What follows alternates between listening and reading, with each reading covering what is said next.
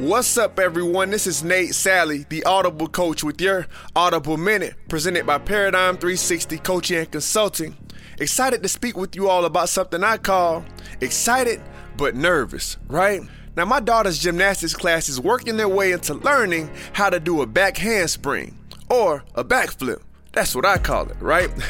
Now, as she was recently preparing for practice, I asked her if she was ready to learn how to do a backflip. And she told me that she was excited, but nervous. You see, she was excited to be learning something new, but at the same time, nervous because it was something she didn't know how to do. How many of us can relate to this feeling? Maybe we've had it before competing in a sport. Maybe it's the feeling we get prior to a big meeting or a speaking engagement. I took this opportunity to encourage my daughter to never forget this excited but nervous feeling. This is the feeling that comes with growth.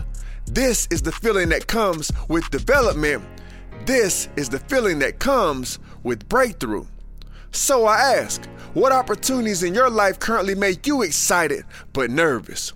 Whatever these opportunities are, I encourage us all to pursue them with intentionality each and every day.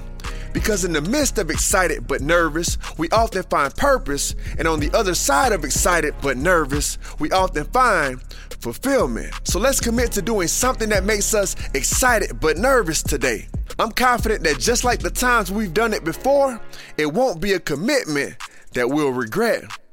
Once again, this is Nate Sally, the Audible coach. Thank you for your time, and don't forget, be encouraged. God loves you.